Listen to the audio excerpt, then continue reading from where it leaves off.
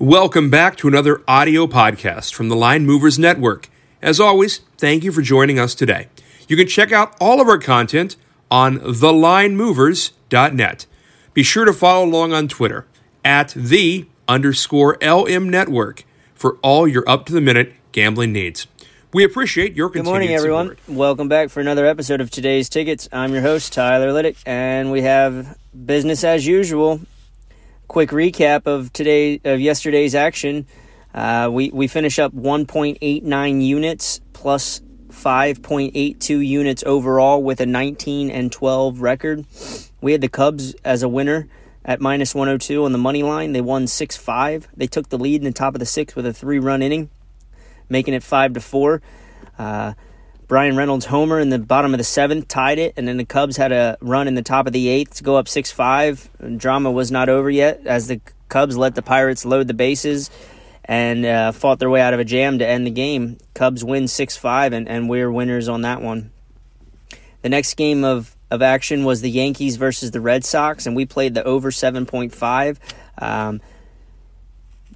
The totals are now 4-0 to the over in games that Garrett Cole has pitched against the Red Sox. The Yankees win this game 5-4, and the Yankees were leading 4-1 until a 3-run homer by Alex Verdugo tied the game in the sixth inning at 4-4, pushing it over to the total of 7.5, and we cashed there. So we win 1.89 units on the day, and we're now sitting at 5.82 units. So, guys, if you're a $100 bettor, that would be $582 you're up in just 10 days. Well, let's keep following along, keep cashing tickets. Again, don't press, don't do anything crazy. As soon as baseball season ends, we'll get into some more do's and don'ts of gambling. But until then, we're going to focus on some baseball plays because that's my niche. And then as soon as baseball season ends, we're going to give you some more information on things that we look for, things that we try to stay away from, and just some daily information. In the meantime, if you have any questions, you can always head over to Twitter, send us a message. You can send us an email as well. If you get the daily email, you could just respond back with a question. You can search me on Twitter at Tyler Liddick. You can send me a message as well. I'll be happy to help you. And if you'd like any more college football action or breakdowns in depth, you can check out the guys on Gaining an Edge. That would be Trey Edge, Ian Robbins, and David Dorman. They'll give you some of the breakdowns of the biggest college football games each weekend. So let's get right into Saturday's action. You should already have a Maryland and Michigan under 64.5 ticket pending. We went through that yesterday. We got 1 unit on that. And then today, I've got three games for you, 2 on the college football action and 1 in the MLB action. We'll clear off the MLB action right away so we can stick with the focus on college football. I'm going with the Braves money line here. It's sitting at minus 140 now. I expect it to be much higher come the start of the game. I'm getting the minus 140 right now on BetMGM. The Braves have scored 1 run in 18 innings of play in Philadelphia so far. Kyle Wright's going to take the mound, and that's the Braves' ace so far this year. He's trying to win his 20th game, and I think hopefully he can get this one done for Atlanta and get them out of this slump. Again, Atlanta has scored 1 run in 18 innings, and that's not like the Atlanta offense. So I think they'll get it done here, and we can get Atlanta at minus 140 now, and probably near game time it'll be up to minus 160, minus 165 due to the pitching matchup alone. Moving ahead to college football, let's go with Baylor, Iowa State. This line, it opened up at minus 1. It's now Iowa State. It opened up Baylor minus 1. It's now Iowa State minus 2. 60% of the bets here are going to be on Baylor, and 50% of the money's on Baylor, but the line's moving towards Iowa State, so that tells me there's some sharp action on Iowa State, and I'd like to place myself on the side of the sharp action, so I'm going to take Iowa State here, minus 2, and that's the first play for Saturday. That's the noon action, and that game's taking place in Iowa State, so that's going to be a tough environment for Baylor to go to.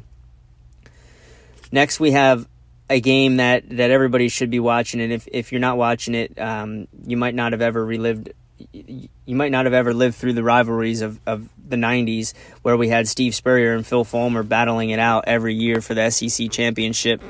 But here we have it again. Florida going to Tennessee here.